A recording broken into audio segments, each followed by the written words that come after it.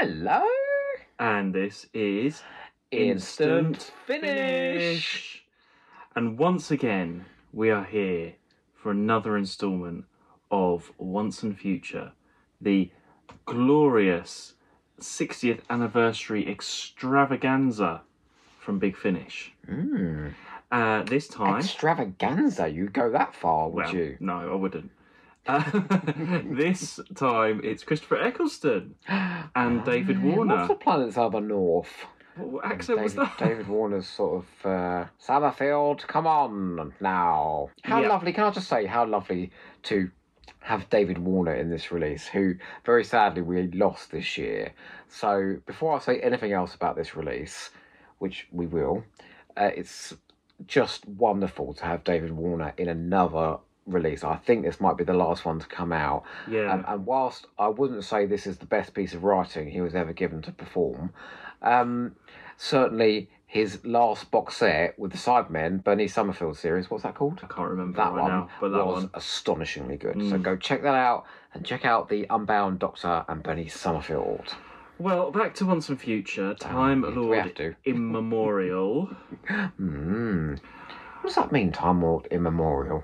Oh, well, weren't you listening to all the explanations in the script? I asked you at the end of the script, what does it all mean? Well, first impressions, there's a lot going on. There was a lot of shouting going on. It's very sort of action heavy, I feel. Yes. And it didn't really give you a breather for quite a while. It was like a flea on a griddle. It was hopping about all over, these little short scenes hopping about all over the place, with the characters sort of coming together and then popping off to this place and popping off to that place. And I was like, just slow down and tell a story. And considering we only have 4 actors in this, 4 characters throughout the whole thing. Yeah. But it's still a bit, I mean, there was a lot of explanation. We've got Liv Chenka. Yes. Nicola Walker. It's a bit of a paradox, Liv Chenka. You know why? Why? Well, because I feel like Nicola Walker is one of the most accomplished actors on British television and in Big Finish. How Liv Chenka is as boring as she is, it baffles me. Joe, I like Liv Chenka. I do. I like her. I know she's been in a lot, but she's a great actor. Actually, Nicola Walker is a brilliant actress. But the character, there's nothing to hang the character on. Well, actually, in this, I thought she had the most entertaining lines. I mean, she didn't have very much to do at all, but the odd line that she did have sort of brightened things up, and it was just added a bit of fun. Eccleston had the most entertaining lines in this. He was having quite a laugh. Although I said to you, didn't I? He probably got to the end of this script and went, "Oh, thank God it's the pandemic.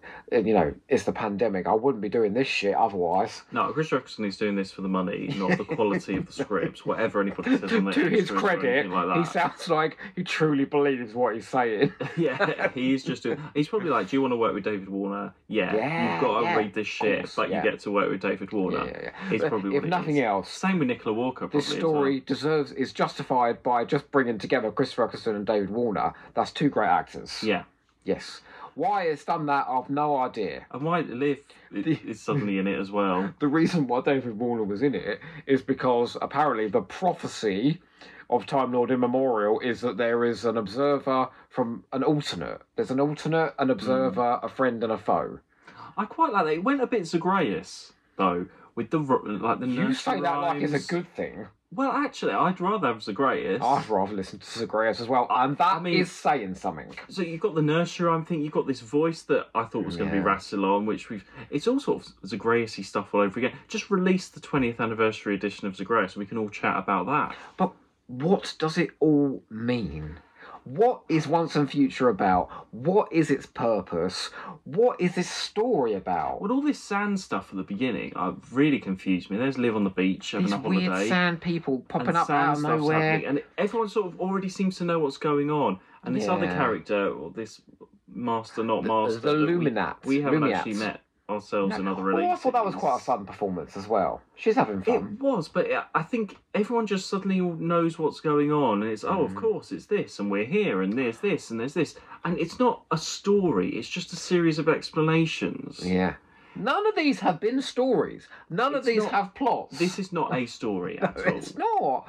It's not. It's a series of things that happen. and then it ends. And, the last 10 minutes, they're all screaming their heads off, the prophecy, the sands of time, and I'm going, just stop shouting, and just, do you know all I want? Yeah. All I want, and this is not a big ask, is I want a simple piece of storytelling, with actual characters with emotional resonance, and just a couple of good ideas. Like, this had a few good ideas, isn't it? A place where it was all of time in one place. That's a good idea. Hopped over in 2 minutes. All of the Doctor's adventures playing out in sand.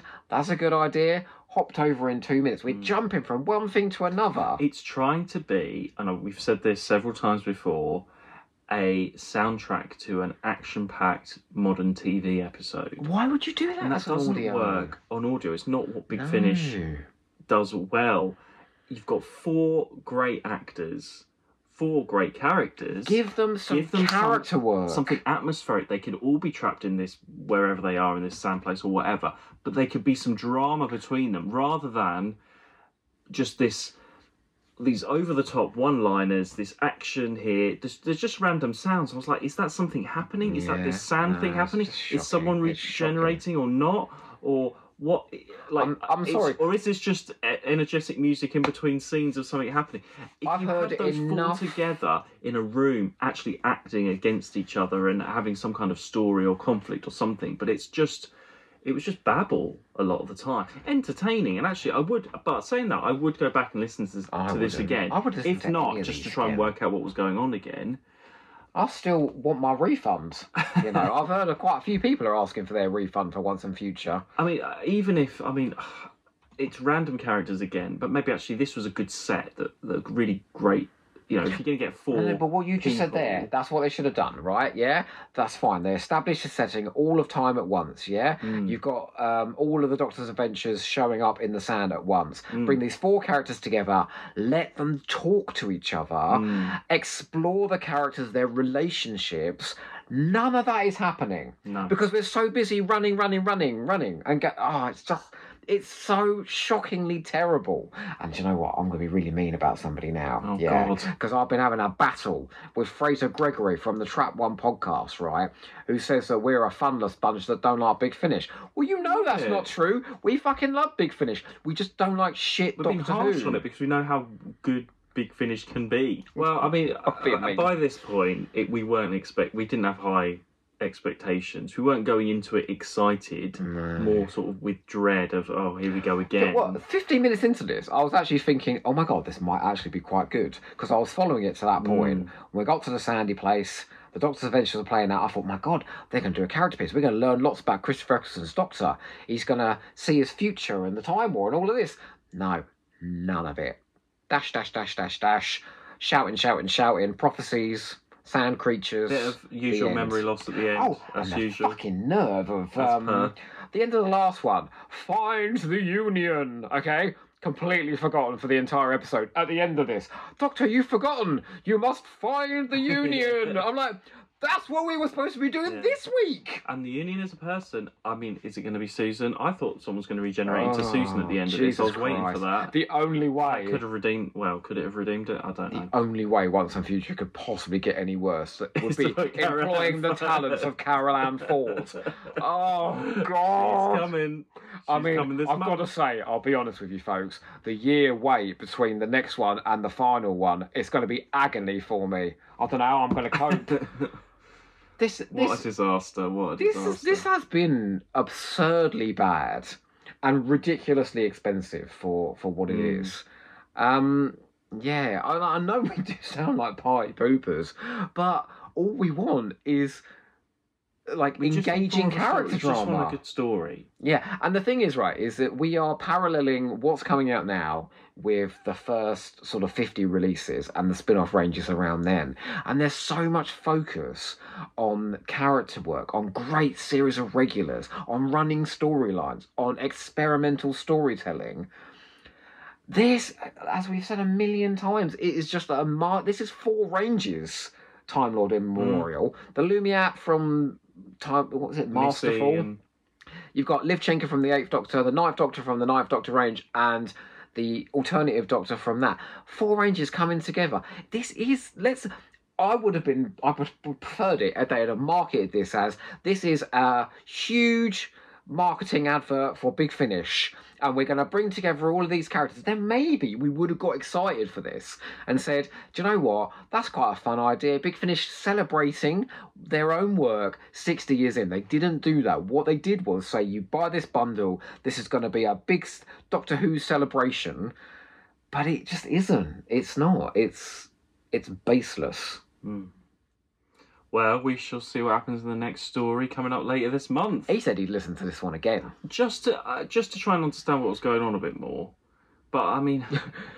Is that why you want to listen to it again? Because you didn't understand it the first time. I would suggest that Lisa McMullen did not do her job properly. It seemed like the shortest one. It went by really quick. Well, that's because they're dashing about from place to place. So, it was an easy listen. It's just nothing happened. What do you think's been the strongest one so far? Let's say something nice about difficult. this. For me, it's Artists at the End of Time. I think I said I like Genius for War. Maybe then Artists at the End of Time.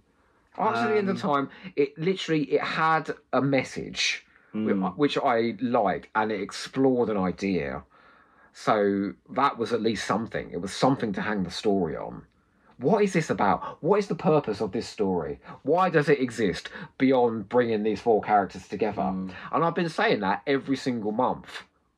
Yeah, every month we're like, next one. I'll tell you what, look, just to make you all find some enjoyment in this video, here is a fluffy hamster. Okay, well, we'll see you next time. Very soon, actually, for the next instant. He's the only person reaction. Not appearing in Once and Future. And maybe next year. Remember to finish big.